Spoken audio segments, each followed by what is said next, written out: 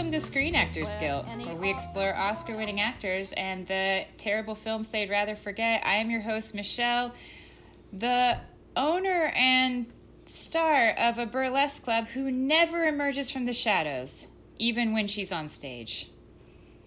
And I'm Henry, the Bob Fosse lawsuit that has to come at some point in the middle of this fucking...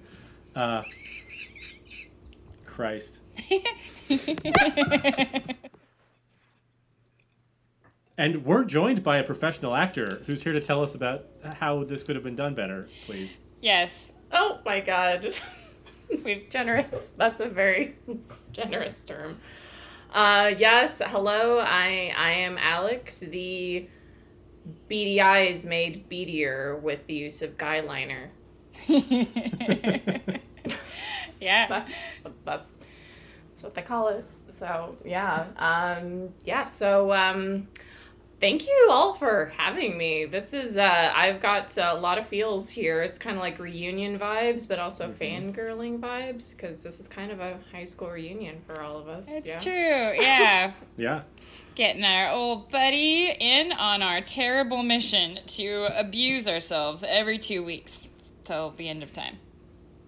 And I think this is especially apropos because, not to brag, but Alex and I won Most Likely to Win an Oscar at Arcata High School. Oh my God, I forgot about that. Thank you for break. I have been waiting, honestly, like, okay, listen, we've had a hard year, and it's been hard to find, like, these pockets. I mean, you got to find those pockets of joy. Definitely, yeah. Where you can get them. And I have to say, this has been, just listening to y'all, has, you know, it's definitely brought some joy and respite after the year we've had, just to have, you know, it's just nice to feel like I have my high school friends in the room with me while I'm making, you know, dinner. Like, I don't even have to, you know, participate in the conversation, just overhear you guys.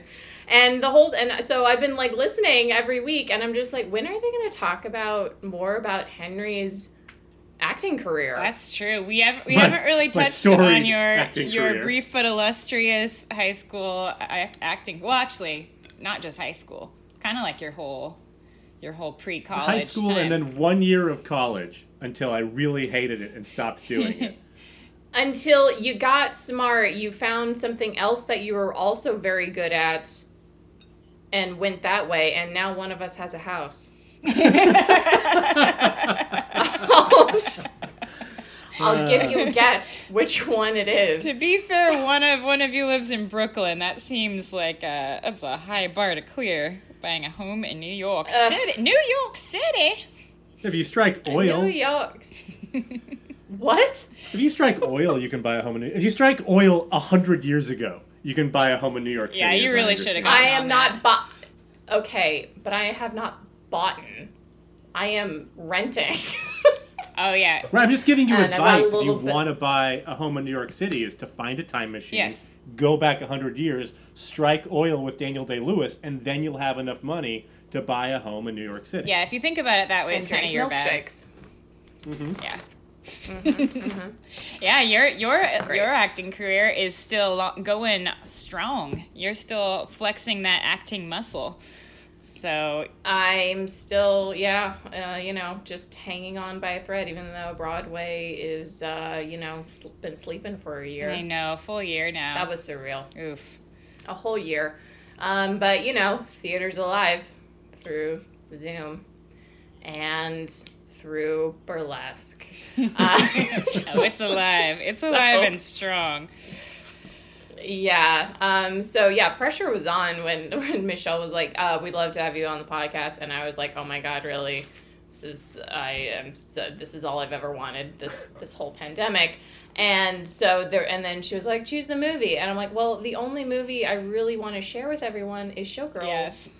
And there isn't an Oscar winner in sight within that movie. There could have been because.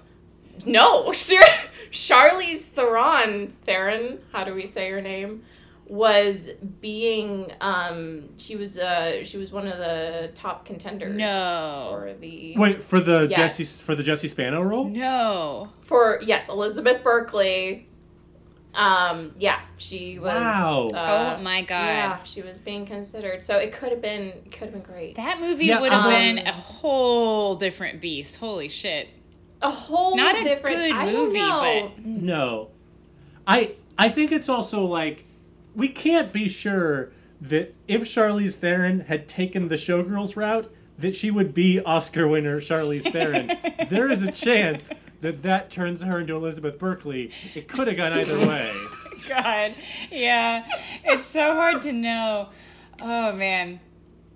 That movie. But I mean, who were we just saying? You said Kyle MacLachlan is in it, who I just lost that memory, absolved it from my brain. But Kyle MacLachlan's in it. He seems like someone who isn't likely to win an Oscar, but is the most likely to win an Oscar. Mm-hmm. So, like, one day, maybe. I feel like Tarantino might, like, pluck him out of re-obscurity one of these days and be like, all right, let's give Kyle MacLachlan an Oscar. Yeah, David Lynch might do something weird with him. Yeah. Right. And does. it's a Paul Verhoeven film, I believe, and Gina Gershon's in it. Mm-hmm. Oh yeah. But you know, I picked the second best thing when I thought of. I mean, I did, you know, the whole thing of like looking at lists, being like, how do Henry and Michelle choose their movies? I'm like, bad movies, the Oscar winners are in. And, you know, I poured through those lists. And then I don't know how I thought of it, but then I was just like, wait, there was that movie that kind of, it seemed really polarizing. Like, there were some people that were like, this is amazing. This is the best musical to hit the screen since Moulin Rouge. And it's all because I think Christina Aguilera, just with, like, you know, Lady Marmalade and everything. Yeah, oh, definitely. But then there are some people, like, then there are other people that are like, that was horrible. And I was like, actually, and, you know, while it's not an unprecedented 0% on Rotten Tomatoes, it's still pretty far down there. It's a splat. And I will say that when you explore the internet a little bit and just use the words bad movie and burlesque, you're going to get a lot of listicles with, like, top 10 worst movies. And it's been right up there with, like, The Room for people and, like, other campy ones, like, from Justin to Kelly. Like, it really makes the list. I'm not saying it's deserving, but I think that it shot so high. Like, it's a huge budget. Yeah. It's completely star-studded, and they tried to pull out all the stops, and it ends up being Showgirls Light. So, I think it also has a cult following. Mm-hmm. We should say who this is for, because I didn't I had forgotten that this person won an Oscar. It remains confusing to me. I mean, you know, okay. With your boy, baby Nicky Cage, I know. By her side. Oh my God, I forgot about that. I had to rewatch Moonstruck just to, you know, for the research. Yes.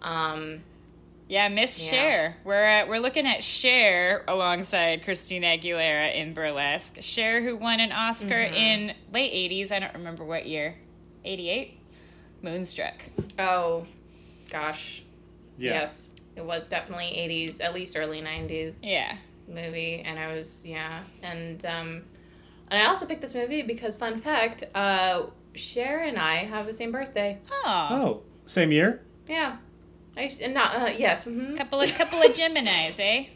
I am 65 going on I thought there was like a Drew Barrymore Never Been Kissed thing going on in our high school to have a 40-year-old in high school with us.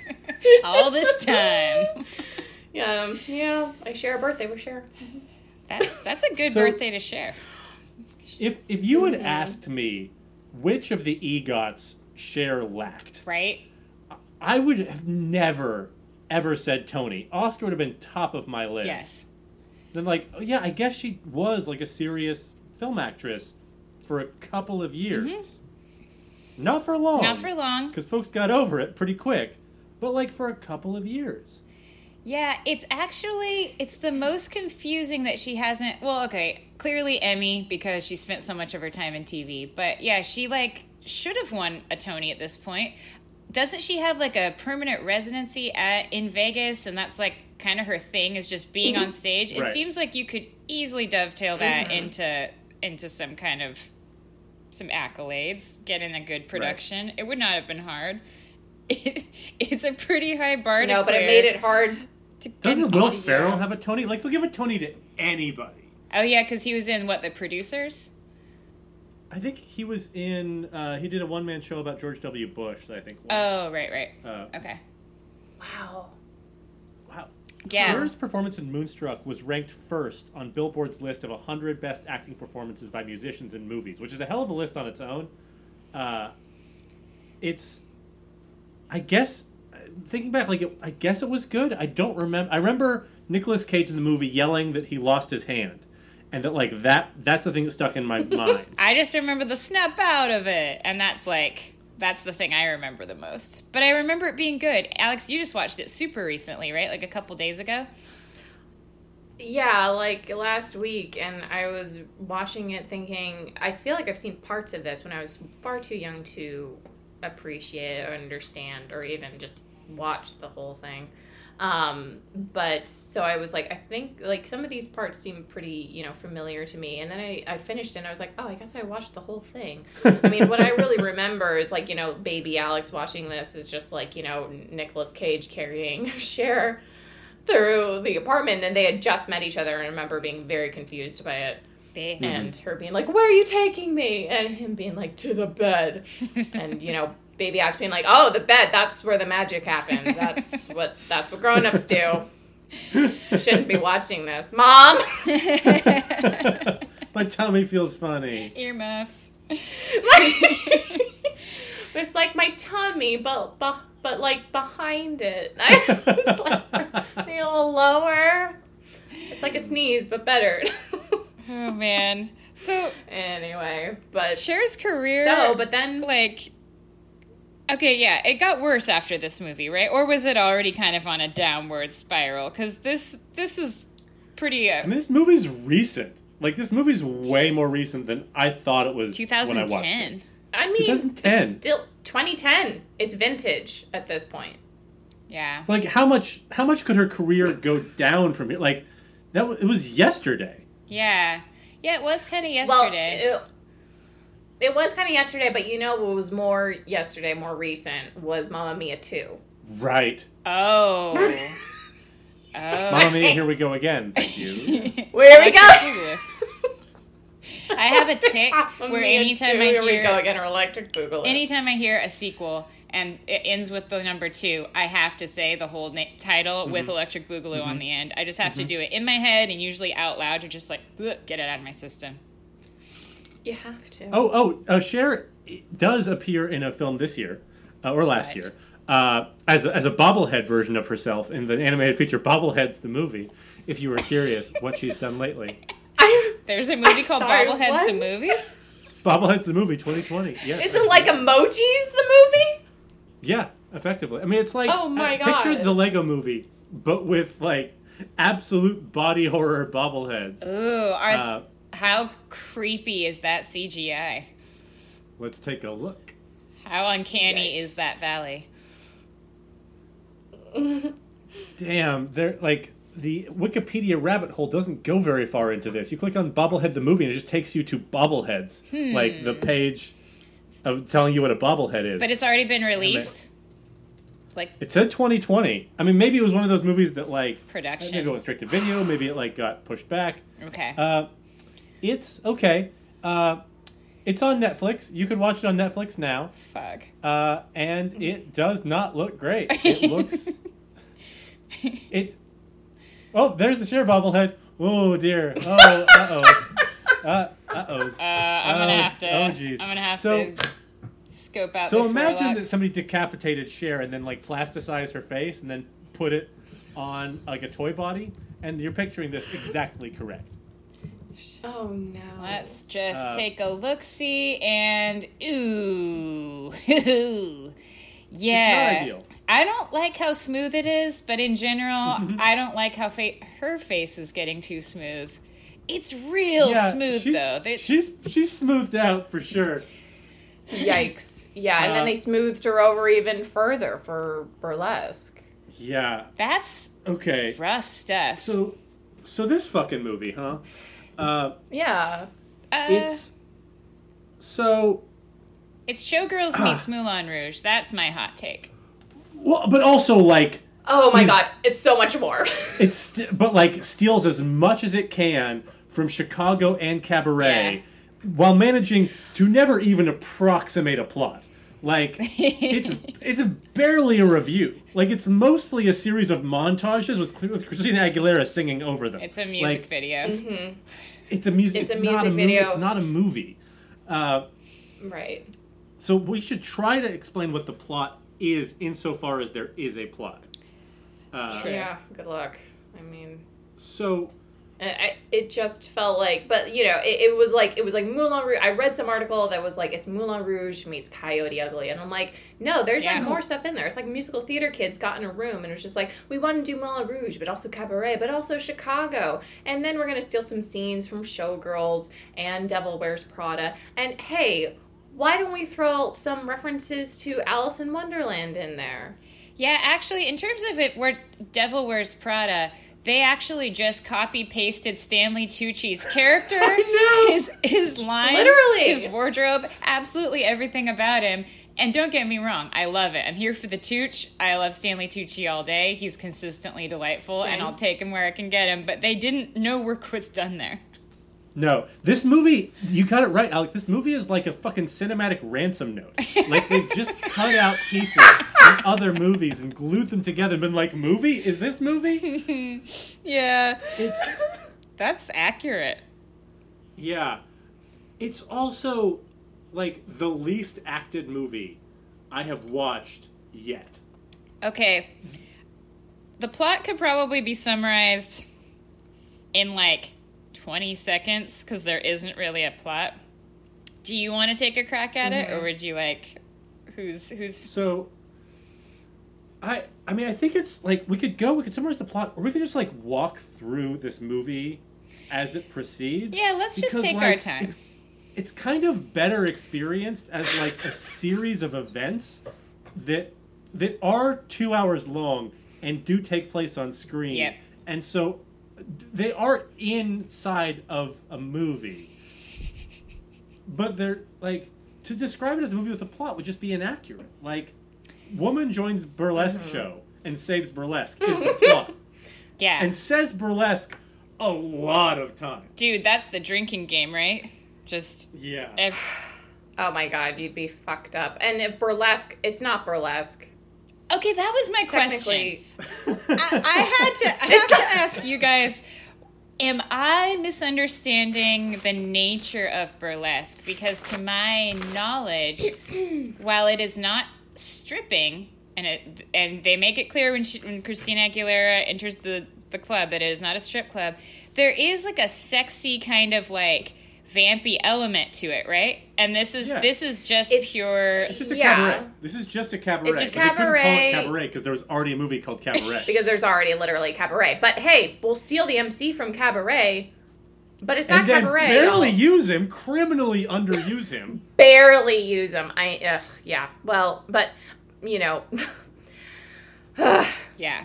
So many things. So many great cameos that completely wasted. He had a whole number, by the way. Alan Cummings? Yeah. That was cut from the movie. Yes. Oh, really? Because they did have him do, like, an MC from Cabaret thing for, like, 30 seconds on screen with no explanation. Yeah, no, and his was the most fucking but, like, bonkers one. Him, exactly, and just introduce him as the, you know, the ticket master. Yes. Yeah, the, like, effete bouncer / ticket taker / also MC who gets banana filleted on stage. Just the once, though. And smells a lady's nether region and says, whew.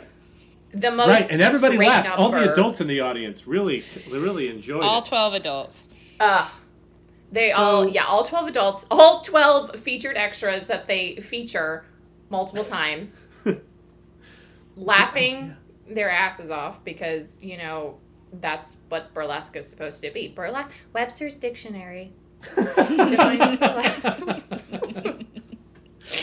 As an absurd or comically exaggerated imitation of something, especially literary or dramatic work. It's a parody, often provocative and comedic at the same time. So, fun fact, I watched this on DVD because we rented it because we still have a movie store and we still like to keep them in business. It's a beautiful so, institution. You know, there was a Huh? It's a beautiful institution, that movie store in Arcata. It's great. Is. It is, yeah, La Dolce Video. And there was a commentary available. Ooh. Wait, there's a commentary So, for this? Yes. For this movie? Is it the For this director's commentary? Writer/director, thank you. Oh, yeah, good job. Good point. I mean, did very little work for either of them, so I think it is a job you could like feasibly have as one job for this movie. A true auteur. Yeah, I need to hear that. I don't want to put myself through this again, but we all three know that I'm going to, because I'm a horrible, despicable human. I'll report back to home base. Alex, is this why you texted me the other day, do I own a DVD burner? No. No, that's coming later. So, Alex, did you watch this with a director's commentary?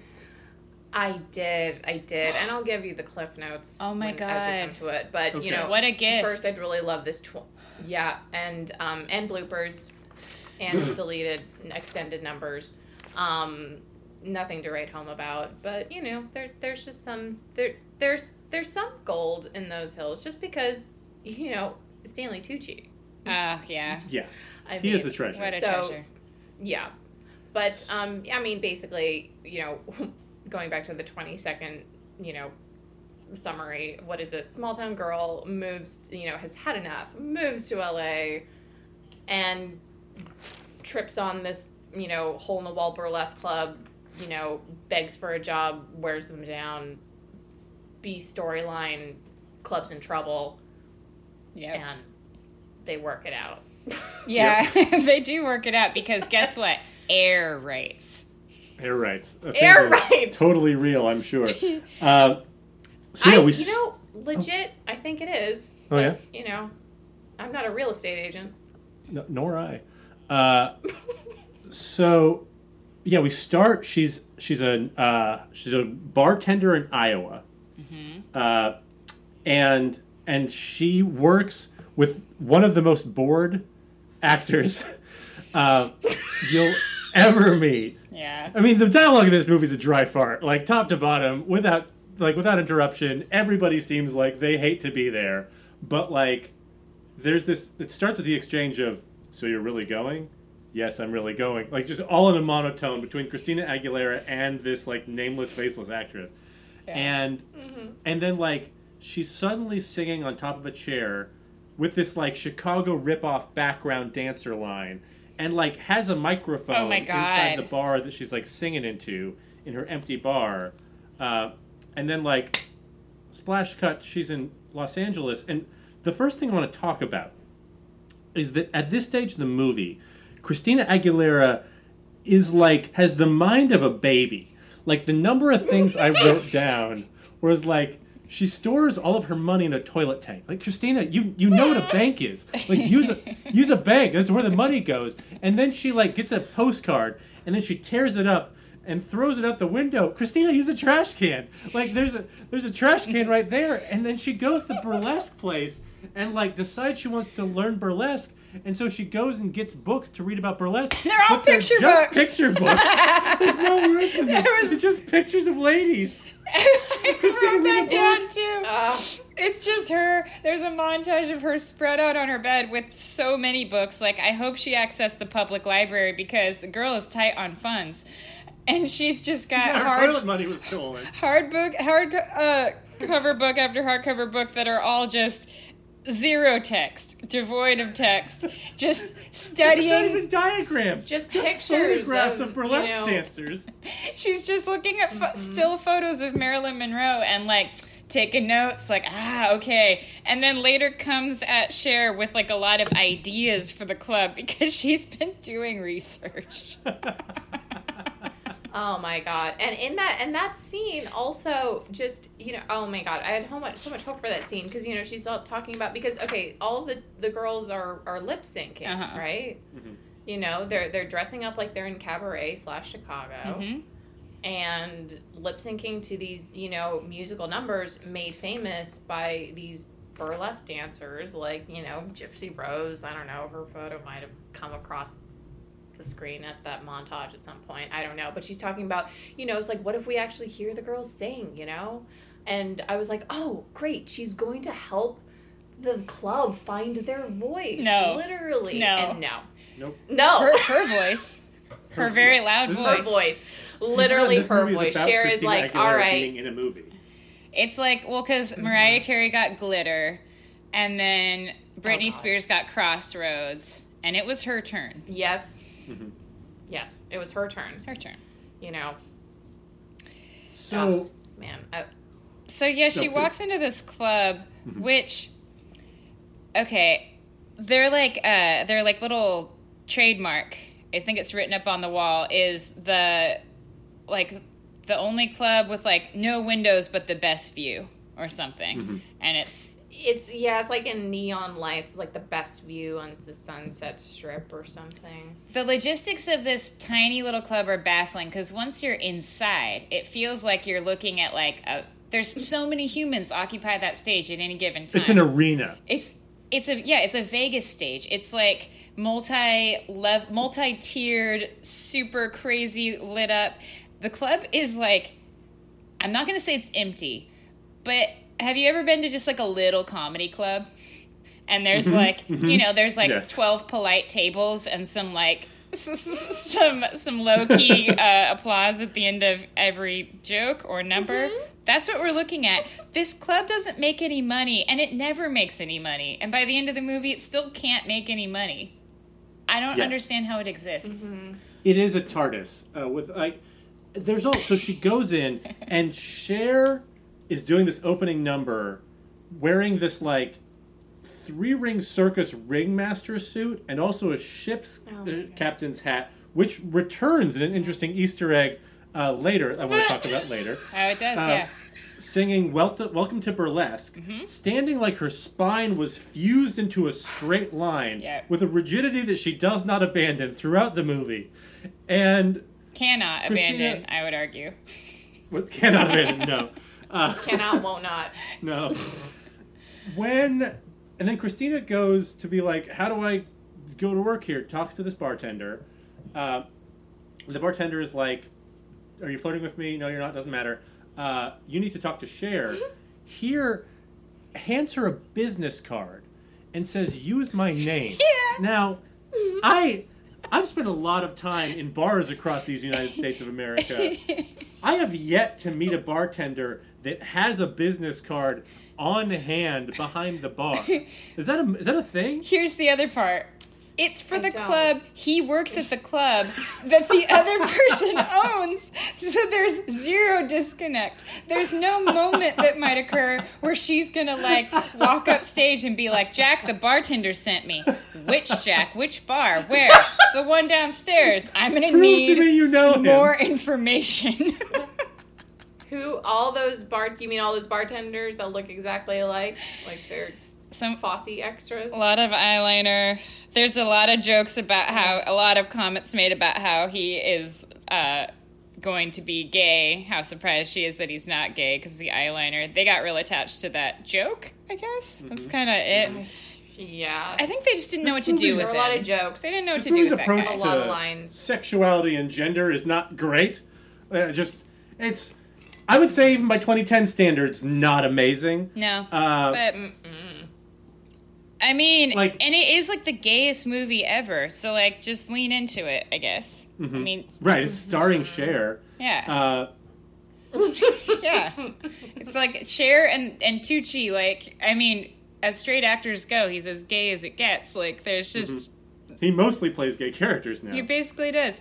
Alan Cummings does a really weird. Yeah, it's the gayest movie, and then they make a few weird comments, but basically it's just.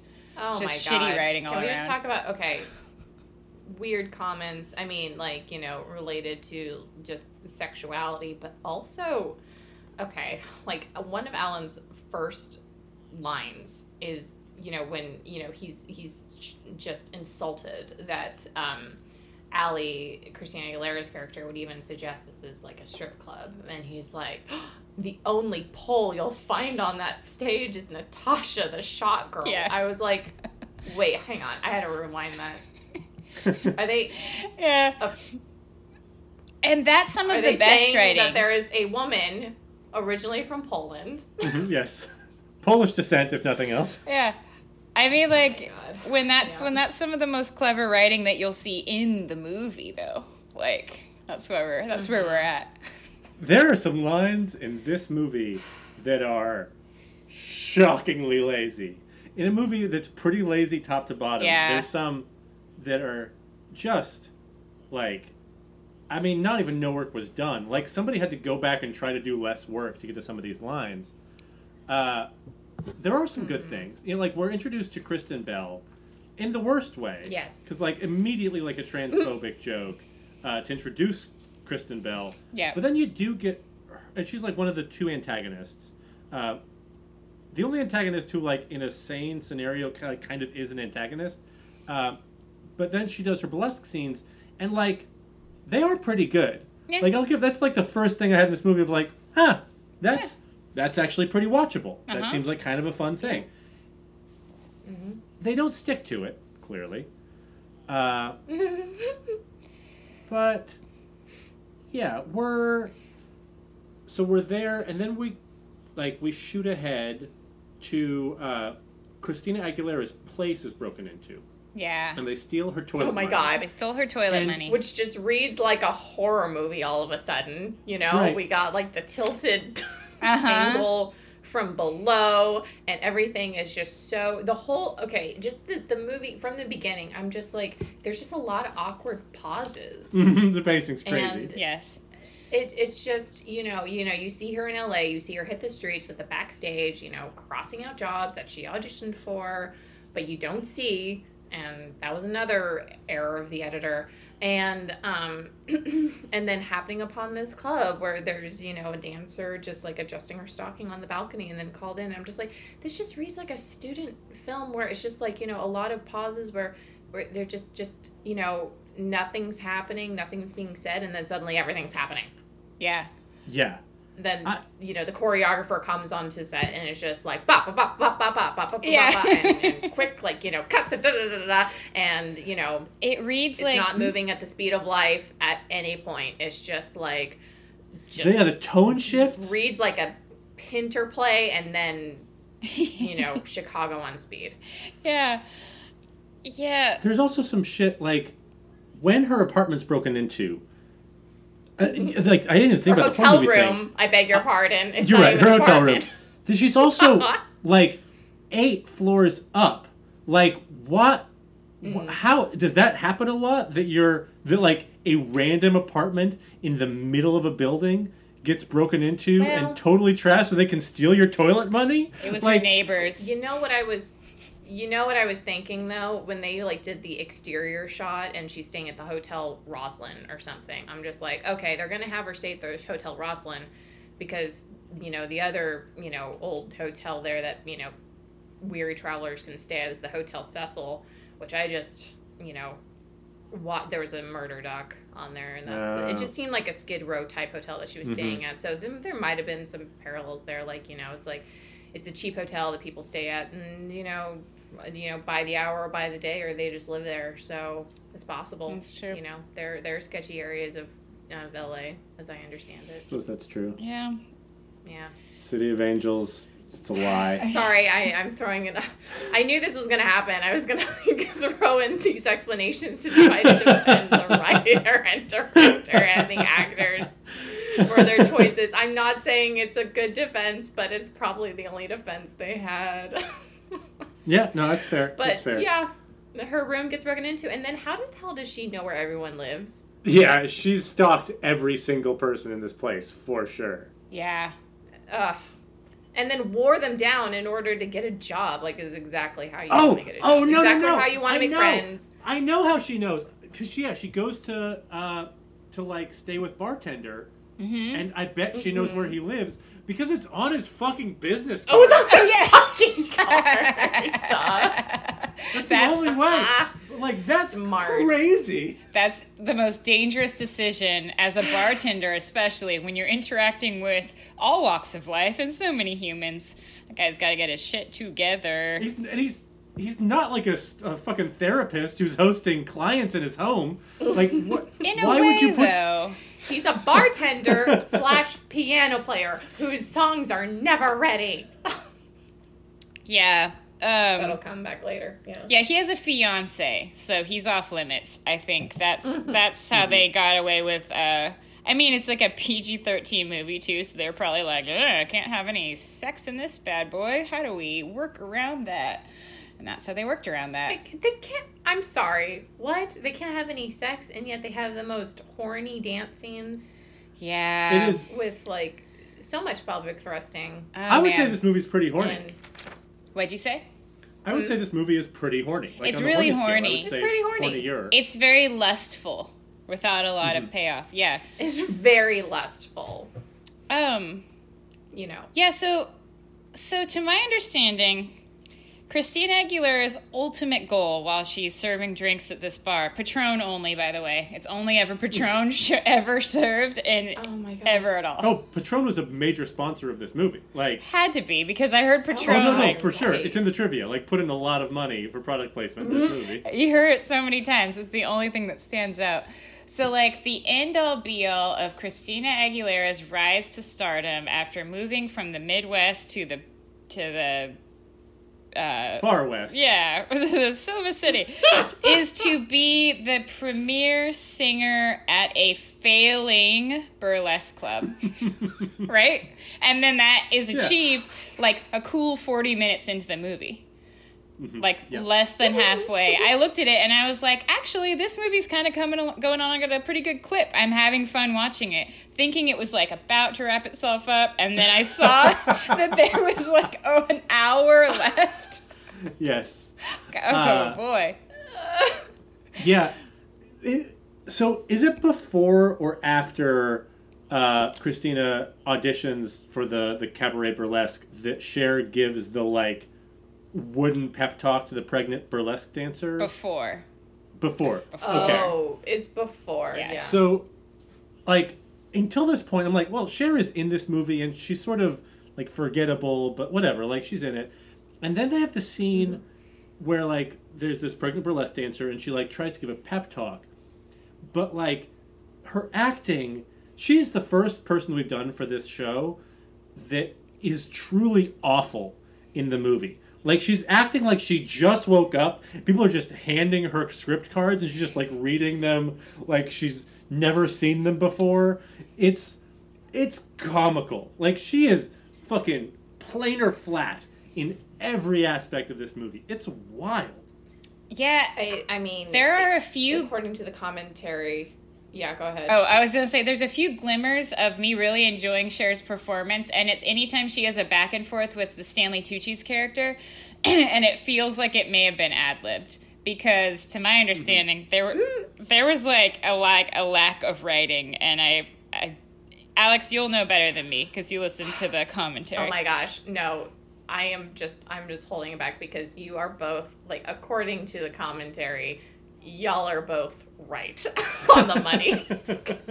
It's basically, so the writer-director, I mean, we're still going over plot, but basically, like, Cher was also, you know, in the middle of her big Vegas show. Yeah. So scheduling was a nightmare. You know, they were all shooting for like a month or a couple months before she could come on set, and it was basically like, you know, the director being like, yeah, she would get the script and we'd rehearse for like an hour, 45 minutes, and then we'd shoot. Oh shit. And he'd be like, and it was amazing. I mean, they're great. And yes, she's a consummate professional, but you know, she was clearly tired. I think at one point through the blooper, she's just like, it's okay, I don't have anything else in me, but She does. She seems let's exhausted. Let's go again. She seems exhausted. And there were, and there was a lot of ad-libbing too. You know, just, you know, the actors being actors, you know, and improvising, and him and the writer director Stephen Anton just being like, that was perfect, that was great, and then being like, really? Oh, okay. Yeah. So, like, following the movie, Cher hated it, but she especially hated... Steve Anton is the director, and she especially hated what he did. And she has a quote where she was like, oh, he's a terrible director, really terrible director, and really terrible script. I remember him saying to me, I don't care what you say, I just want to shoot the dance numbers. And then she said had it had been a shorter movie, it would have squeaked by and been a really good popcorn movie, but she was bummed that it did so badly because it was just so shitty. So, like, good on Cher for at least knowing, but, like, yeah, it feels so phoned in terms of the writing, too. Like, I think that maybe everyone got downtrodden on that set, and she was just like, fuck it. Oh, my God. Oh, that's so sad to hear because, like, hearing Sean Anson's commentary, all he could talk about was just, like, he was just so grateful for all the, professional actors he had to work with. And it was, like, first time, well, he kept saying he was, like, first-time director. He's not, but... He kind of. Here are the things he's directed. He's directed a Pussycat Dolls video. His sister's in the Pussycat Dolls. Mm-hmm. He also directed a Pussycat Dolls halftime show at the Super Bowl years ago, and he directed a horror movie called Glass House: The Good Mother. So I think it's fair to call him a first-time director. It's fair, yeah. That's a lot of Pussycat Dolls content. A last-time director. Yeah. He'd only directed music videos, and that shows. I think there's but and then there are all these scenes where there are these actors like crying, and he's just like so impressed. I'm like, yeah, they're probably crying because they were just exhausted. They just wanted to go home. Yeah, I can I can cry if I'm just on my last leg and it's there. It's not hard. More high kicks, ladies. You don't get to go home until you do a dozen more high kicks. Yeah. I was working him. Yeah. And so, like, in the first half of this movie, Cher also, like, just hates Christina Aguilera. And there's never a justification for it. No. She, like, won't let her audition. She won't talk to her. And it was just, like, there's nothing to it. Yeah. No reason. I don't know. I could come up with a couple reasons. Let's do it. I'll take it. I'd like to better understand this movie. I mean, just, Christina Aguilera comes into the bar and she's immediately a lingerer.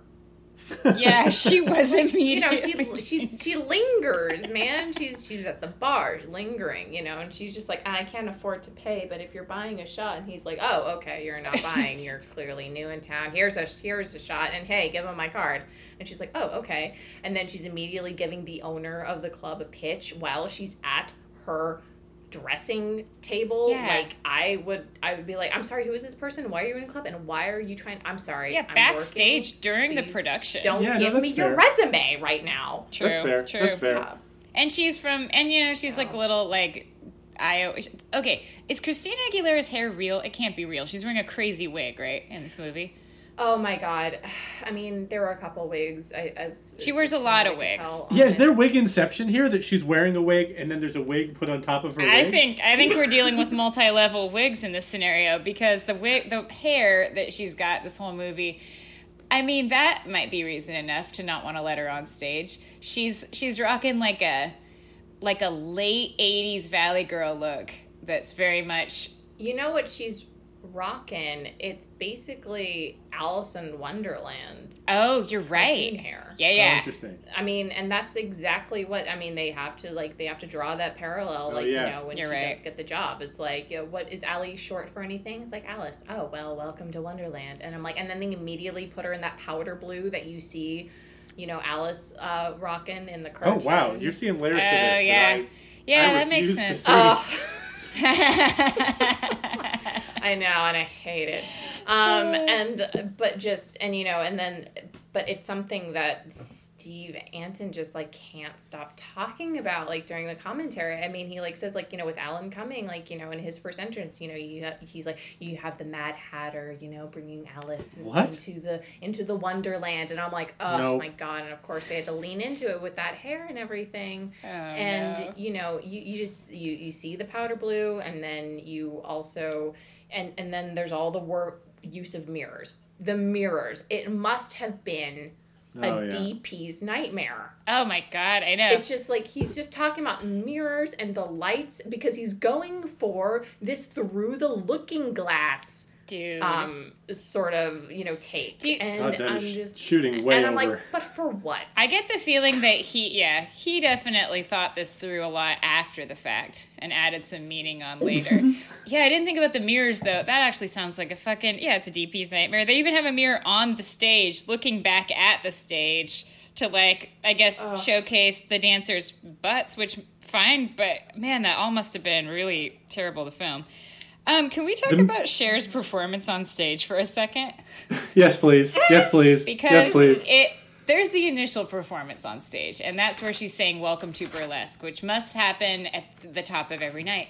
And I bet that gets really irritating. But the second performance is the one I need to fixate on, because it's Cher, downcast, kind of downtrodden. She's about to lose the club. She doesn't know how she's going to come up with the money. She's preoccupied. She's trying to go home at the end of the night, and the sound guy is like, oh, we have to like go through this number. Do you want to show up early tomorrow or just bang it out right now? And she's like, no, it's okay. We'll do it right now. And she goes up on stage, and he asks her, do you want a spotlight? To which she replies, yes. And then the light that he supplies, I can only describe as extremely filtered moonlight channeled through a cave.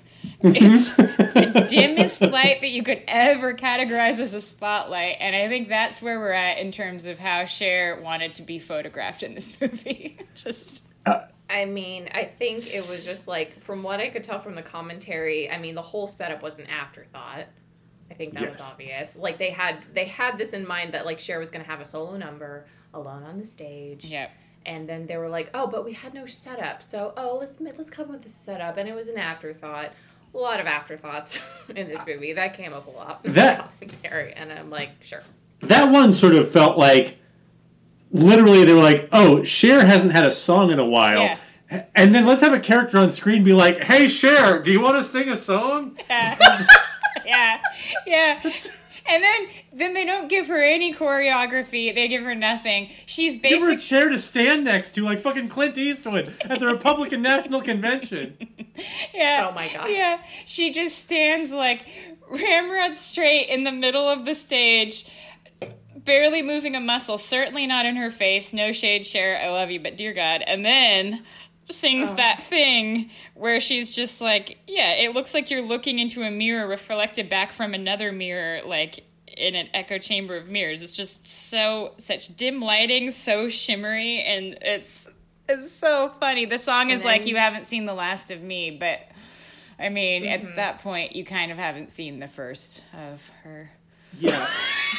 Speaking of Cher and mirrors, that does bring me to the best line in this movie, which is to say the worst line, I think, at least the laziest line of any movie we've watched so far, which she's just hired Christina Aguilera.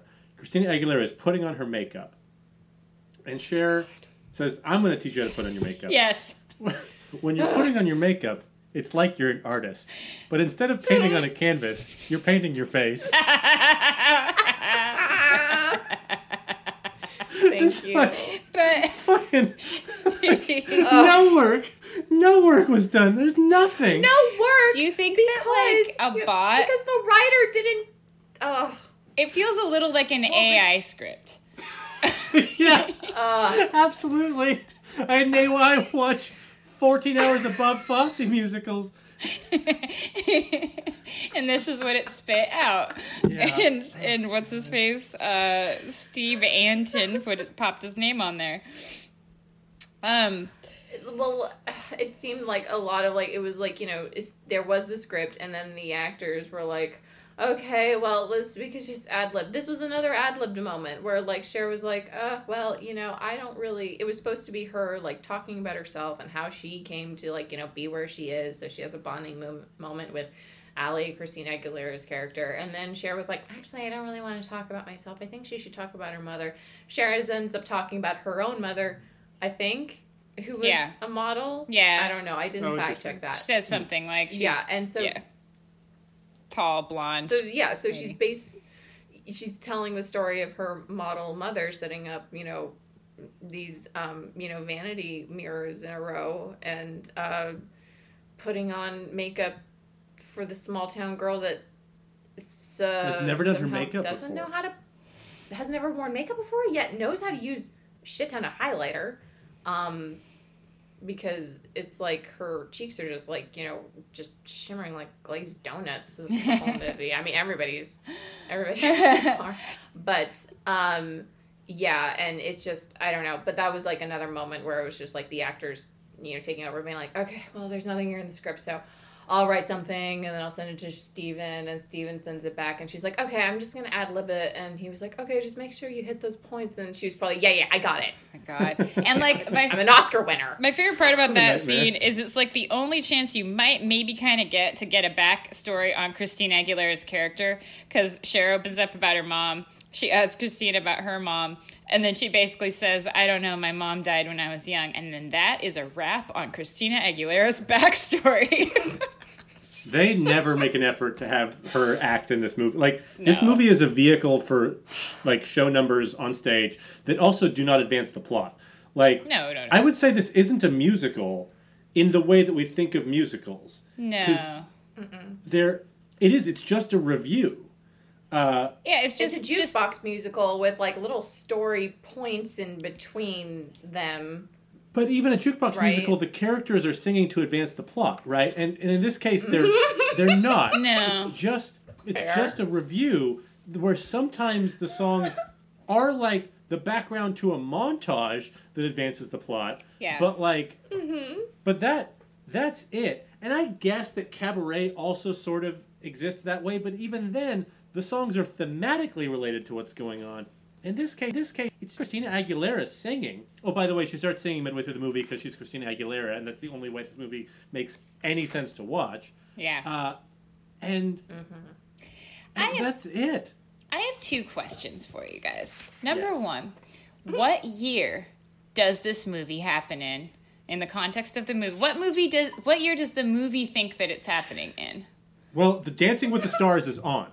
So it has to take place after the premiere of Dancing with the Stars, which I think is like in the 2010s, because there's a throwaway Dancing with the Stars joke for nobody. During the auditions. Yeah, they're like, where are all the good dancers? Right. So they're all in Because Dancing with the Stars. That explains why they have all these shitty dancers auditioning. Weird. Okay. And why they accept Christina Aguilera into the fold, because Okay, the reason... they're desperate and she won't shut up. Yeah. Yeah, the reason I ask is because there's the presence of a landline in a couple of scenes, as well as like a point and shoot camera, which I guess around 2010. But like, there's technology that didn't need to exist in the 10s that seems firmly planted in the early aughts, late 90s that they're using in this movie. And so I was convinced, and I didn't think about the Dancing with the Stars line, that this was supposed to happen in like 1999. It does have a 99 feel to it. Like, right? it is as like effervescently empty as like everything made in 99. Oh, yeah. Yeah. And with the Madonna number over the... Yeah. Yeah, they use, that, like, Steven Anton had to have in the movie, apparently. Just really wanted Ray of Light montage. Yes. Weird choice. Weird choice, movie. I mean, like, I like that song because of nostalgia points, but I mean, of all Madonna's songs, weird choice for this movie. This movie does take place in a time vortex, though, so you might be onto something. Because, like, the way that this movie deals with time is completely insane. So... a lot of montage work was done. A lot of montage work, but I'm not even talking about that. There's a couple things. We're going to jump around in the plot here, but just bear with me. Yes. So, the pregnant woman, sort of a lot of this revolves in the pregnant woman. Like, the time vortex happens somehow in, like, with her and things around her. So just bear with me. So the pregnant woman tells Cher that she's pregnant, and then Cher gives her the like wooden pep talk, and then like flash forward a little bit, unclear how long, and they're getting married, and bartender who Christina Aguilera has been living with, and like fighting with, and they have this like will they won't they relationship. They hook up at the wedding. And then we get this, like, whole montage of them falling in love to a Christina Aguilera song. And Cher knows that Christina Aguilera has been dating Jack because she makes reference to it later. They, like, fall in love over, like, multiple iterations of lovemaking sessions. He wears a hat, and he wears Cher's captain's hat in one of them. And then, like, throughout that, and then the fiance comes back, who's been living in New York City. They're in Los Angeles. So, like, time has passed, and Christina Aguilera is kicked out of the house when the fiancé comes back. So I would say, like, several weeks have passed in the course of this time. Enough for the fiance to come back around, for Cher to know about the relationship. Christina then goes to Stanley Tucci's house, where he and the DJ from the wedding clearly just went home together. They don't know each other's names. So, like, oh my all of God. this happened You're right. in the course of, like, 12 hours. Oh my God, you're right. That's thing No one. way. That's thing one. I'm happy Yeah. to keep talking about this. There is a thing two. Okay. Yeah, so to just make that clear for anyone who didn't watch this piece of shit movie, there's like a lot of stuff that should have taken place over the course of 3 weeks, but then you snap right back to the morning after a one-night stand, like, immediately. It is clearly the first time they're meeting and sobering up. That's amazing. That's so funny. Okay, thing two, hit me. Thing two. So Yeah. So remember how she's at the wedding Yes. and the bride is like visibly pregnant. The Yeah. burlesque dancer. Yeah. Because like it's sort of Oh a shock wow, to I them. wasn't even looking. So the wedding takes place, I think, about a week before, maybe even less than that, before like the bar is going to be foreclosed. All right, flash forward to the end of the movie where like Christina Aguilera and the bartender have gotten together, and the bartender hands her the music that he's been writing, Right. and he's like, "You should sing this music." And so flash ahead to what can't be very long after. I mean, sort of. I think you're supposed to think it's like right then. That doesn't make that much sense. Let's give it a week. Yeah. So now we are, I would say, 2 to 3 weeks max after the wedding. Yes. The pregnant burlesque dancer is back in the show, Oh, absolutely skinny as hell, like no longer pregnant. Jumps up on a table even, right? Oh yeah, she's like not just not pregnant, but like body recovered post pregnancy. Oh, yeah. This movie Spry takes place and- in a yeah. fucking Springy. vortex. Like time has no meaning inside burlesque. That's so true. That is so true. Yeah, so it could be 1999 or 10 years from now, just depending on the scene. Yep. Yeah. It's just an accordion of time. Fluctuates. So I have other things I want to talk about, but I don't want to, I don't want to bogart this whole thing. Oh, I remember my question number two. Yeah. My question number two for you guys. Okay. Is Kristen Bell an alcoholic? Because Yes. because this movie, the entire plot hinges upon Christina Aguilera having to sub in for Kristen Bell because she is too drunk to go on stage. We have seen her have Always drunk. one drink that is not completed, and she's not slurring her speech. She's not stumbling. She seems fit to That's drive true, a she does car. seem cold sober. And then in every other scene, she seems like someone who maybe is a little bit of a bitch after a drink or two. And that is absolutely it. And it only escalates to like slightly more of a bitch when she gets in an altercation in the parking lot with Cher and they like have it out about loyalty. At no point does she seem like someone who would, quote, pour tequila on her Cheerios, as Claire states, or Cher states later in the movie. Right. But like, you guys, is she an alcoholic? I didn't see her drinking supposed to be. ever. I mean- I think she maybe sometimes Well, has one too many. Because all the drinks were taken away from her, from what I remember. Like, the Yeah. Christina Aguilera alley, like, comes when she's still a waitress, like, it comes back to backstage, has a whole tray of drinks for all the performers, and I guess, Kristen Bell's character ordered 2 shots of tequila, because, product placement. And Cher's like, what is this? And she's like, that's my shot. And she drinks both of the shots in front of her. Yeah, she Right, says, Cher is and much then more of an later- alcoholic. and then- Cher is like drinking to drown her problems constantly. yeah, Cher's Yeah. an alcoholic for sure. Right. Kristen Bell might be an aspiring alcoholic. People keep getting in her way. Yeah, I She's, like, feel always late. Yeah. The antagonists in this movie are very funny when you zoom out to look at it. One is Yeah. Kristen Bell, who's a very capable performer who just wants to do her job and does it very well and is bothered by a person replacing her.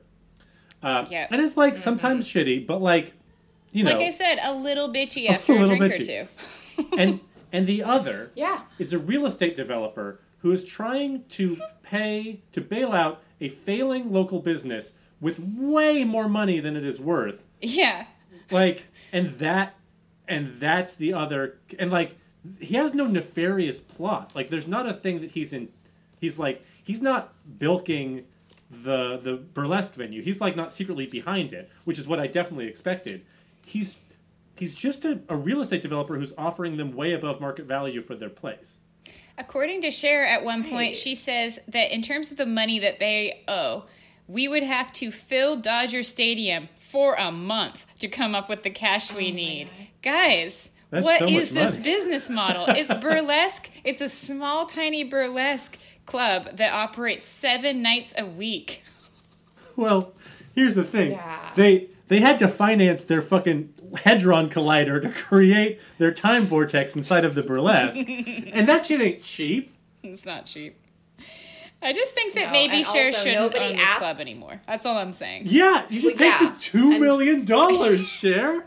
I'm just saying maybe she doesn't deserve to own this club anymore if she owes enough money that the Dodger Stadium needs to be filled for 30 days. Yeah, I mean, One and man's nobody opinion. asked her to totally rethink the show and revamp it, centering only on this, new performer that you've known for how long? I don't know. Yeah. But there's that moment where she's like backstage being like, okay, forget everything. We're going to rehearse a whole new show tomorrow. We're going to rehearse all day. And Yes. we'll have this new show, and it's just going to be Allie singing. One day. And everyone's totally on board. And by the way, Even the DJ, who's like now out of a job because he doesn't have to put on the lip syncing tracks anymore. And by the way, He was every like, yeah, song, all right. every song is going to be about burlesque. So you're going to go to Yeah. burlesque, and every song you see is going to have the word burlesque in it over and over again. Imagine going to a club and sitting Except- down and having song after song be, you are at a burlesque show.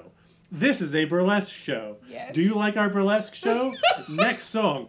Welcome to a burlesque show. This is a great burlesque show. Here's what you do at a burlesque show. Okay, and then, for good measure, let's pepper in one song about going to the dentist. Because that song is in the movie. That song's bananas. Oh my God, About- you're right. About like having deviant sex at your dentist. It's Sung about by the Megan dentist Mullally. being very tall. Yes. Megan Mullally. Yes, it was Megan Mullally voice. Thank you. I read that. That's awesome. See, like, there's a lot of star power that deserved its day in the sun, and this movie, I will say, very fun and flashy, and I think that little kid Michelle would have been pretty pumped on this, on how much costuming and lights and, like, rapid movement and dancing and stage stuff was going on. I would have been pretty down with that. It's everything else that just feels like it's not a movie. Yeah, It's not a pretty, movie. It's a pretty good concert with like a really bad like after school special movie in between. Yeah. Yeah. There's a couple other things that I would like to talk about in this movie. They're things that people say. Because, again, the script is very troubling. So, one, the real estate developer at some point introduces her to this musician named Harold Saint. And Christina says, Harold Saint, you worked with Etta James. And, like, I just love the idea of meeting a stranger and telling them a famous person that they worked with. And, like, that's the way that you meet somebody. And everybody's like, great, that's a regular human way to meet somebody. The other thing is there's this moment where, like, Stanley Tucci eventually goes home with this DJ. But there's a moment at the wedding where the DJ's, like, looking at the table, and it's him and this black woman character. And the black woman character says, that DJ keeps looking at me. And Stanley Tucci says, maybe he's cuckoo for Cocoa Puffs. Yeah. That's her name. That's her stage name. Is That's her it? stage name. I'm Yes. still not. Yes. That's- Because It's at the supposed to very be Coco. beginning, when Christina Aguilera first spots this club, there is a woman outside standing on like the terrace or balcony or whatever, and she makes eye contact with Christina Aguilera and kind of like gives her a little wave and like is being friendly, and then a guy who's presumably like a stage manager comes out and he goes, "Cocoa Puffs, you're on next." It was Stanley Tucci. Oh, was it Yeah, Stanley Tucci? Okay, yeah. So Stanley, he calls her Cocoa Puffs and tells her that she's on next, and then I think they refer to her again by that name. So it's like Okay. it's less racist doesn't than make it it better. came off in that scene, but I'm not saying that it wasn't racist to call her that in the beginning, though. Right. The screenwriter did decide that this black woman character's name was going to be Cocoa Puffs. Yep. So, there's one more thing I want to talk about, but I'm happy to step back for a second, see if, give space for other dialogue on this fucking disaster. Yeah, definitely a low light for me. Yeah, that's a low light. What were your guys'? Did you have highlights? What were some highlights? Oh yeah, highlights, lowlights. I think my highlights were things that were definitely not meant to be in the movie. There's like a scene where it feels like it's like Stanley Tucci and Cher in a dressing room, and like the action of the scene has wrapped up and Christina Aguilera has left the room, and then the camera just stays on them for about 15 extra seconds, and Cher's just like kind of pawing through some clothes and goes, "Oh, this dress is for no one." And then Stanley Tucci says something like, "Oh, that would, there's only one woman who could pull that off." And she's like, "Oh, you." And then he jumps up and wraps his legs around her waist. And it's like, it's honestly adorable, and I loved it. Because it just feels like two friends screwing around. Stanley Tucci is carrying Exactly, every scene he's in, just like on his manly back, for sure. Yeah. Cher breaking Kristen Bell's window with a tire iron, I thought was pretty good. That was fun. Like, it was unearned, but whatever. Like, it was nice. Yeah, nice It's little fun. moment. Action. Yeah. Also, Kristen Bell as a villain is a hard sell because she might be like the most Cupid doll-esque of leading starlets. Like, she looks like Seriously. like she was created in a lab to disarm enemies with her cuteness. And then that... Well, they give her dark hair, so, I mean, that's Yeah, clearly... she is in a wig. Yeah. Yeah, definitely a wig. I don't know. There are just so many moments between Stanley Tucci and Cher that I just thought were really sweet. Like, Yes. It felt like the scenes that they had together. It's like everybody knew to just give a step back and like let them just fly. Definitely. With actual chemistry. Even in the smaller moments, like there was some moment where he like comes up to her after she's had some altercation or argument with Christina Aguilera, and he like hands her these costume pieces that need mending. He's like, "These desperately need your glue gun," because she's not good at sewing. She just puts everything. Oh, that's together pretty with the cute. glue gun. I thought it was really sweet, and it was just, it had really sweet community theater vibes. Yes. Yeah. Yeah, definitely. There was some stuff that were like the little moments, and like, there's no knocking Christina Aguilera's voice and performance skills. That was fun for a while. It just okay, you guys, this movie is so long, but did you feel like it really ended abruptly? Yes. Okay, The pacing's crazy. I just kept being like, oh my god, this movie has so much movie to go. Oh, there's a lot more movie left in this movie. And then the credits suddenly came across the screen, and I was like, it's over? Who just said that? Why would I say that? But I also I know. And the most unremarkable like closing credit sequence. Yeah. I was just like, I really expected more with this closing credits. It's just Like, over. they couldn't just run the credits while they were singing the burlesque song. Yeah. It's like, it's not, the song's not even over yet, and then the credits are just there. People just, like, the credits are you there. walking out of the theater as quickly as you can, right? But I want to zoom in on, Alex, you talked about, like, how this is, like, a bunch of different movies. Like, I want to talk about the two different movies in the scene right before Christina Aguilera and the bartender have sex. Because there's, like, this weird, like, sexy farce. It's like he keeps going back and forth into his bedroom with this, like, light do-do-do-do-do-do music. True. And then, on a fucking dime. Well, one thing, he's naked in the last one. And then, on a dime, he's put his pants back on, and now it's time to make moves on Christina Aguilera, which I guess is classy. I And guess. And the music is suddenly like strings and like it all slows down and the lighting changes and like fucking the most whiplash. Like those were the same scene? Those were in the same movie? Accordion the whole time. Can't figure out what to do. The whole accordion. Yeah. Yeah, no, it felt like, I mean, the whole, you know, him going in and out of his bedroom with, like, you know, the cute onesie PJs and then slowly stripping them off. I mean, that was one of the true actual burlesque numbers. Yeah, totally. Of the whole movie. Totally. Yeah, that's true. That's true. That's comedic.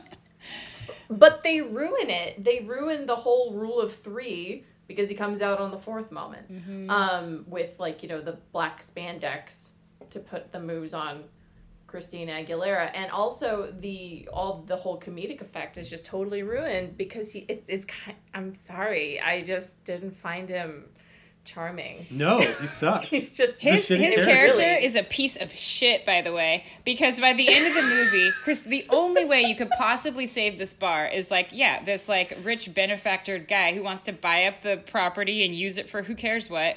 And he's also kind of wooing Christina Aguilera, but at no point is he like an evil dude. He's just a property developer. And no, yeah, he's just doing his job. It's like kind of a wealthy good guy. Yeah, he seems fine. Mm-hmm. And then so the whole time she's living with this like engaged guy who it's very dubious whether or not he's told his soon-to-be wife that he's living with like a beautiful young singer, but he's like gaslighting. In a one-bedroom apartment. Yeah, he's gaslighting everyone because he's like, oh, you should not be going out. I guess you just care about staying out all late and going out with this guy. He's no good for you. And she's like, he's not bad guy. I'm allowed to do what I want. And you're like, yeah, you know what? Good job, movie. It's really not that bad of a situation. She can go out and stay out late with a man who has money and seems to be doing something responsible with it. And then he like gets in a fight with his fiance on the phone and says like, oh, well, you're going to come back in a couple weeks. Well, maybe I'll be doing something different by then. And then looks at Christina Aguilera. Yeah, and he's like, just like, fuck boy. Yeah. Fuck boy. He's like we should think about our futures. And I'm probably looking at mine right now. That's what it was. Didn't you just have a fight with her like the night before? He's a bad guy. And you're just like, annoying roommate. And now you're looking at her and it's like, she's my future wife. Right. And like, what? And then they fuck. And she's like, well, what about your fiance? And he's like, what fiance? And that's somehow supposed to be reassuring. I think the movie believes it's reassuring. Right. And the whole time, it's intercut with this, Dreamgirls, number of Christina Aguilera in this beautiful green satin dress. Mm-hmm. And she looks totally flawless. And she's singing about finally finding the perfect man. And I'm just like, I'm sorry, you're just referring to the guy who just, left his fiance of how many years like on a dime and is immediately in bed with somebody else and determined to forget his fiance's name. Oh yeah, and he emotionally manipulates every woman he comes into contact with because he's a piece of shit. He's a bad character, but there's so many bad characters, and I feel like I wanted the movie to be a little bit worse for as bad as it was. I wanted it to shoot for the stars. It kind of ended up being not a movie, but I wanted it to be actually shittier, though. So here's a fun fact about this movie. Mm-hmm. This movie was nominated for a Golden Globe for Best Picture, for Best Musical or Comedy. Oh my God, you're right. It won a Golden Globe that year as well for Best Original Song, but that doesn't count because that's for a song, and that's all this movie can provide its audience. It got nominated. I'm sorry, which song? Yeah. Welcome to Burlesque, or Burlesque, or this is a I Burlesque don't remember. music. Yeah, I actually don't remember. Yeah. Or Express, or whatever. Oh my God. Oh my God. I did learn that Christina Aguilera wrote a few of the songs for this movie, so if nothing else, it doesn't showcase her acting prowess, but she sure does what she normally does best in this movie. No, but this was like her first acting gig. Yeah. I believe. It's fine. She's not the worst part of it, for sure. No. Yeah, no. The worst part of it is Cher. So one of the theories, I guess, of why it was nominated for a Golden Globe for Best Musical or Comedy was that because fucking, like, the goddamn Hollywood Foreign Press Association is so openly corrupt that they're just like, here's free tickets to see Cher. And they're like, great, we'll nominate your garbage movie for Best Picture of the Year because we all want to go see Cher in Vegas. Yeah, the production, the studio gave the press freebies to go watch her perform at her residency, and it's the most transparent and just like, I mean, am I even mad? I'm not even mad. I'm just disappointed. I kind of respect it. It's kind of like, just own it. Just be like, well, more money, please. My money. Money, please. My money in Vegas. Yeah, that's incredible. I love that. Yeah. Wow. Okay. Well, so that happened. Yeah, but I just remember, seeing the posters, on the subway and being like, that looks like it could be fun. Yeah. And then it got totally panned. But then it got nominated. Yep. And won a Golden Globe apparently. So God, yeah, it did. Well, Would that happened. Would y'all want some plot keywords? Yes, please. Mm-hmm. Okay, so the first plot keyword. There's got to be panties all over it. So yeah. I do want to give y'all a chance to guess the first plot keyword. It is not I will give you. It is not panties. Okay, I'm gonna think. I feel like it's gonna be body part related, but we're gonna go with.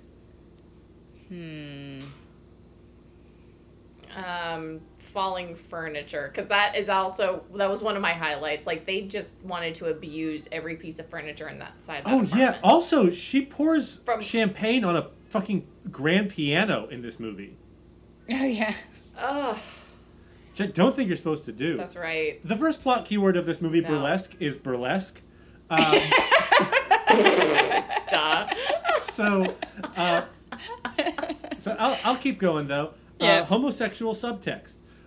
Backstage, male objectification, looking for a job, Hollywood vanity mirror, regular customer, financial trouble, cleavage, business offer, rainy day, applying makeup, man wears a tank top. Are you reading these in order, or did you cherry pick? I am reading these in order. I'm skipping a couple, but I'm reading these in order on the way down. No. Woman wears lingerie, leggy chick, leggy woman, sexy legs, blonde woman, slender woman, thin woman, slender attractive woman, thin attractive woman, slender and attractive. Why do I get the sense that it's one guy just sweating through a t-shirt, typing as fast as he can? Oh, God.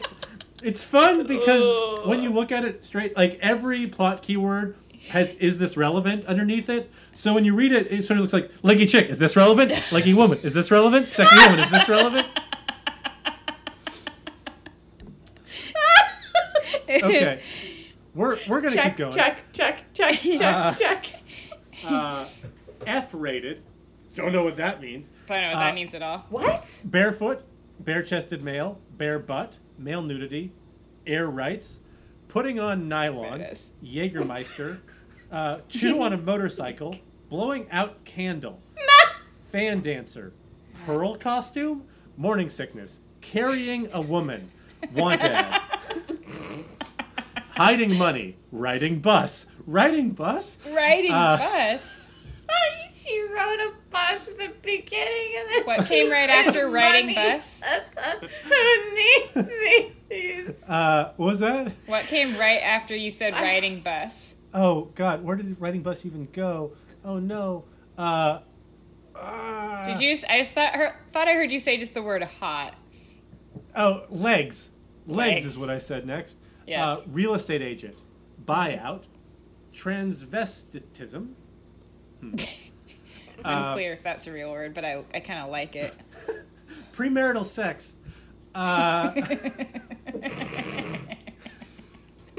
Post-affiance sex. And it's only premarital if you're planning on getting married.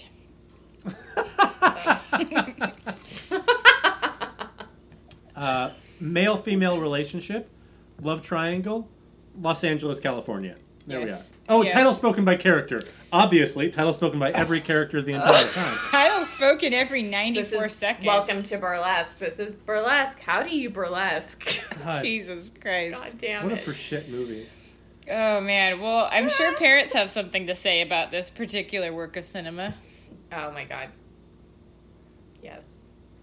Oh, do the parents the say? parent. Okay, sorry. The parents guide as a PG-13 movie. Like, there's some good stuff. I'll give you a heads up. It's not the plot keywords are really where it's at. The parents guide does have some good stuff. Okay. Okay. Sex and nudity, mild. 18 of 66 found this mild, by the way. No upper or lower female nudity. Some buttocks, shown in brief style underwear, and some cleavage. One instance of male nudity. Full rear nudity with buttocks clearly visible, and one instance of frontal nudity with genitals obscured. Several scenes of upper male nudity. I don't know that needs to be listed. That's just a day at the beach. Yeah, I didn't actually know that even needed a nod. One sex scene. Some upper male nudity during the sex scene. No female nudity. A woman tells her boss that she slept with her husband the night of the honeymoon. Man, this is really reaching. Whoa, that's really specific, Oh, and I didn't wow. remember that. Yeah, Kristen Bell Well, says she that took she it back later. fucked Peter Oh, Gallagher. that's what she says in the parking lot, yeah. Right.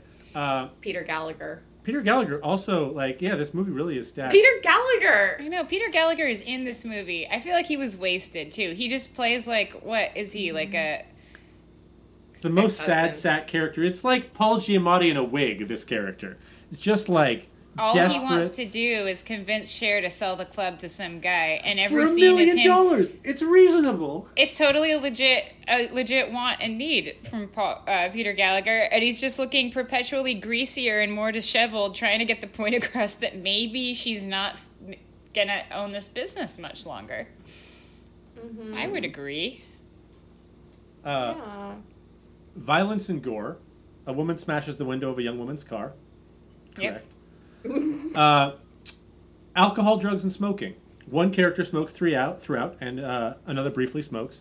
Many characters consume various alcoholic drinks throughout, and at least one character is an alcoholic. Drinking occurs at various locations, ranging from the burlesque to a wedding. I have beef with that. They do not drink various beverages. There is one beverage. One particular, they drink it many times in different ways, but it's really just the one kind. It's the one kind of way. I've only seen the Patron shots. Yeah. Oh, right. It's not even like... You Well, drink a lot of Patron. Cher does have a full bottle of Patron at one point. Hell yeah. Yes, right. When she's like totally given up and she's just like, yeah, well, whatever. Yep. Yeah, damn. We're all gonna die. Cher is in And such then a glass Christina house Aguilera's about like, alcoholism. air rights. Yeah, and she has the smokiest, most dimly lit office I have ever seen. It's like covered in orange velvet curtains, and it looks like someone just dipped their thumb in a tub of Vaseline and just did a on the lens, and we're like, all right, rolling. Oh my god, that's the whole movie. I feel like every time the camera is on Cher, it's just a film of like gel Here, or Vaseline. do you think that if you were to Even my encounter dad her, noticed, like, if you saw her in the wild, would she appear in focus, or when you get a certain amount of work done, are you just perpetually a little out of focus? Like a bobblehead, smoothed out, just not a lot of harsh lines, just like a gradient. Yeah, Yeah. I expect so. It's in her writer? Yeah, that's on her. Yeah.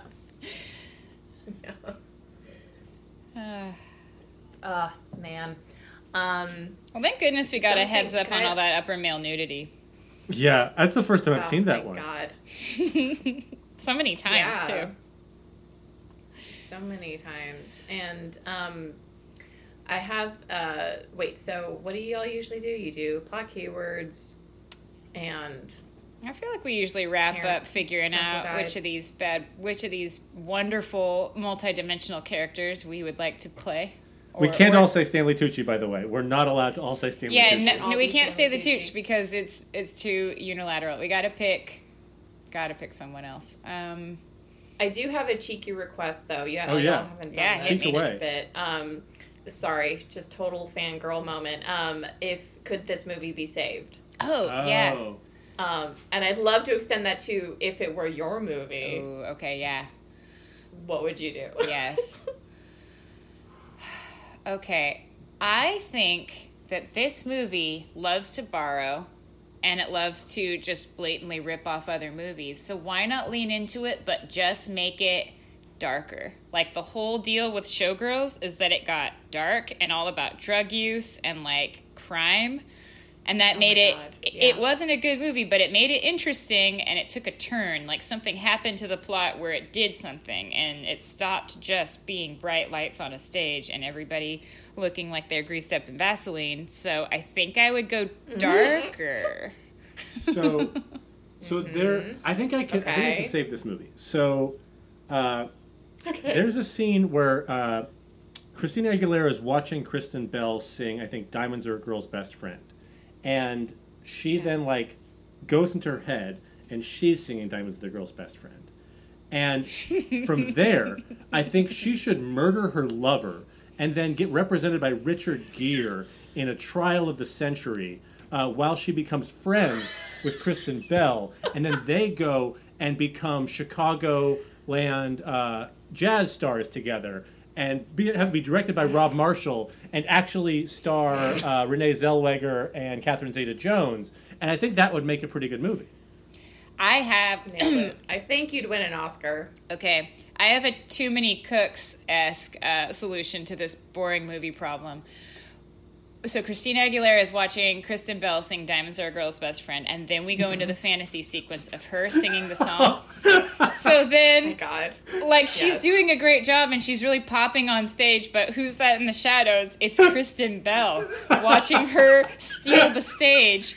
And so then we go into her fantasy sequence of her maybe performing a violent act against Christina Aguilera and taking the stage away from her. And while she's in the middle of that fantasy sequence, guess who makes a triumphant comeback? Christina Aguilera, who's stronger than she looks. In her own fantasy sequence, she's the strongest, and she's actually performing martial arts while she's performing, what's that called? Burlesque? Except there's a dark ninja waiting in the wings. Guess who it is? Would you watch this movie? I would 100% watch this movie. And it's just Christina's and Kristen's all the way down, and then you pepper in a Tooch, because why not? And he's got his own thing, but he can't last long because the Christinas and the Kristens are too powerful. Cher is not present in this movie. But she does get first billing, though.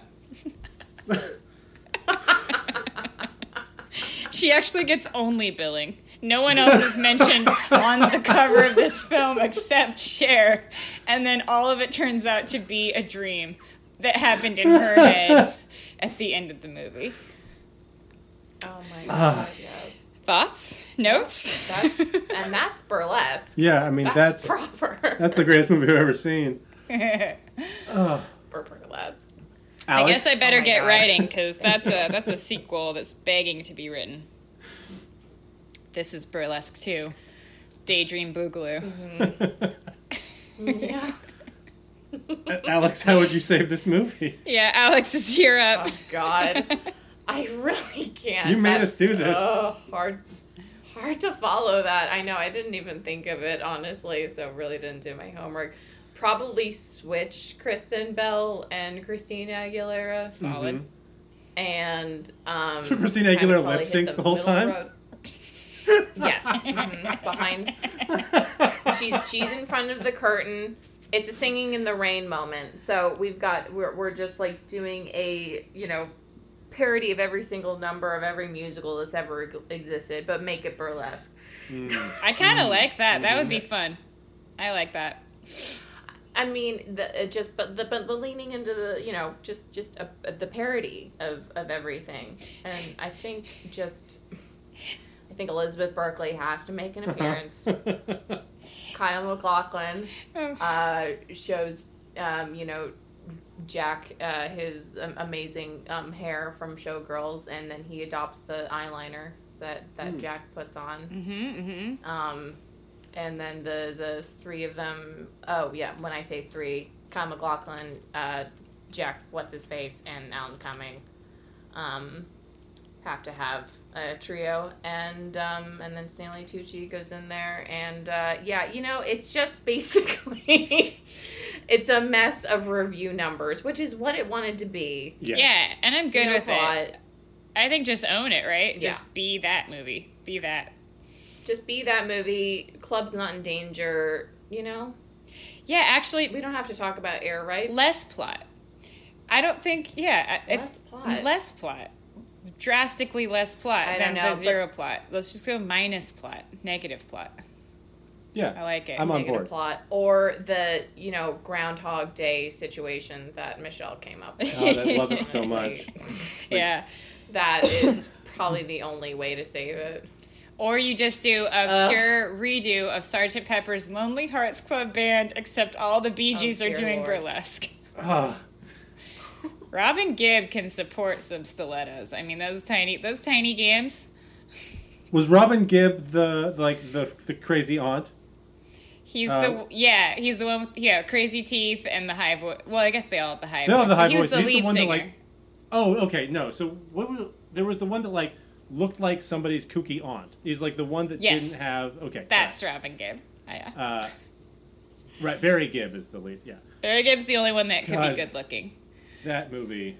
And then they came out with the Bee Gees documentary. That's only just. Oh yeah, have you seen it? It's excellent. It's so good. Oh, did they mention Sgt. Pepper's Lonely Hearts Club Band in it? No. What the fuck? It was completely. They wiped the slate clean, and they did not even. I don't remember it even mentioned. They had in the clouds it, where it's just impossible to find. Oh my god, it's so funny. Yeah, I meant to tell you about that. It's just not in the movie. Good movie though. Yeah. Oh you find friends if you were to be a character in this movie, not Stanley Tucci. Who you gonna pick? Mm-hmm. I think you got to go with the DJ that fucks Stanley Tucci. Oh God, you stole it. Yes. As close as you can get to the Tooch. Yeah. Mike, what's his name? Both. Yeah, Mark. Both. Yeah. You get to sleep with Stanley Tucci and then have lunch with him. Mm-hmm. I want to be the pregnant burlesque dancer because I want to find out what happened. I think she might be able to crack whatever's going on in that time continuum. Because my body would be going through wild and fluctuating changes, and I could just kind of write down a journal if you're allowed to keep a linear log of what's happened to you in the context of this world and just report back for science. Mm-hmm. Maybe the baby unexisted. Maybe it's not that she had the baby, but maybe it just ceased to be part of the movie, and it was just it just they went backwards in time, back to the time before when she wasn't pregnant. What if these are the questions I need answered. What if Christina Aguilera is the baby? Because Christina Aguilera at the beginning doesn't know anything, right? You never see them in the same scene. No, you never see the baby. Hey, you know what? You see that woman in the picture with baby Christina Aguilera throughout the movie, and I'm sorry, the woman in that picture and pregnant burlesque dancer. If you put them side by side, I don't know, that profile, that's true. Pretty similar. Yeah, that's true. I think it tracks. I'm gonna find out. I'm going in, and we're gonna find some shit out. I don't want to live in this horrible universe where it's just Christina's and Kristen's hiding in the wings, and everyone's a captive of an unruly space-time continuum. But guys, I'm willing to do it for us.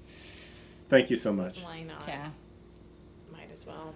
I would probably be the fiance that gets to enter and tear more shit apart in that crappy apartment. Yeah. Natalie, and give off a sassy line and then leave the whole world of burlesque behind because I've got a show in New York. Yeah. To run 3 more months with. So totally. I mean, you're a working actress in New York in this scenario, and doing quite well for yourself, as I understand from the movie. That's a solid choice. Yeah, and I think on Glee, the woman who plays the fiance is Diana Agron, however you say her name, who was like one of the cheerleaders on Glee at that point. Oh, there you go. Well, yeah. Fun fact. Then yeah, that seems like the person to be. Be hanging out with Jane Lynch every day. Mm-hmm. I like it. Yeah. Yeah. Well, this has been delightful. Yeah. Thank you so much for coming on our little podcast. It's so nice to get another hot take on some hot garbage. Thank you so much for having me. This has really been a lot of fun. It's been, it's just nice it's nice to catch up with y'all and just, nice to dive into, things that are, usually perceived as trash, but y'all find something very delightful I love in it. all of them, even the bad ones, I think. Yeah. So, yeah, this was a lot of fun, and I'll just continue to hold out for hoping, either Kristen Stewart or Robert Pattinson win an Oscar so we can tear Twilight apart. If only. So. That's gotta happen at some point. Patton, one of them's due for sure. I'm pulling for it. They're gonna start doing sure. some indie stuff, and then I get to talk about demon vampire babies, which is all I want in this world. As you know. Well, we want to talk demon vampire babies and, really bad, special effects. Running really fast. Running really fast. Really, really fast. And, up trees. What else? And wolf CGI. Telepathic wolf conversations, which is the only kind I plan on having from now on. So, yeah. Boy, I have no idea Twilight's what my y'all are white talking whale. about. See, yeah, this is why we got it. We got to have an Oscar winner so that we can all sit around and just talk about vampires. Sparkly vampires. Mm-hmm. This is my white whale. Yep. Well. Until then, I'll be Henry. I will continue to be Michelle. Alex will be Alex. I'll continue to be Alex, just, listen to y'all in my kitchen and laughing along. And as you do, Alex, remember to experiment and fast forward with the future of acting.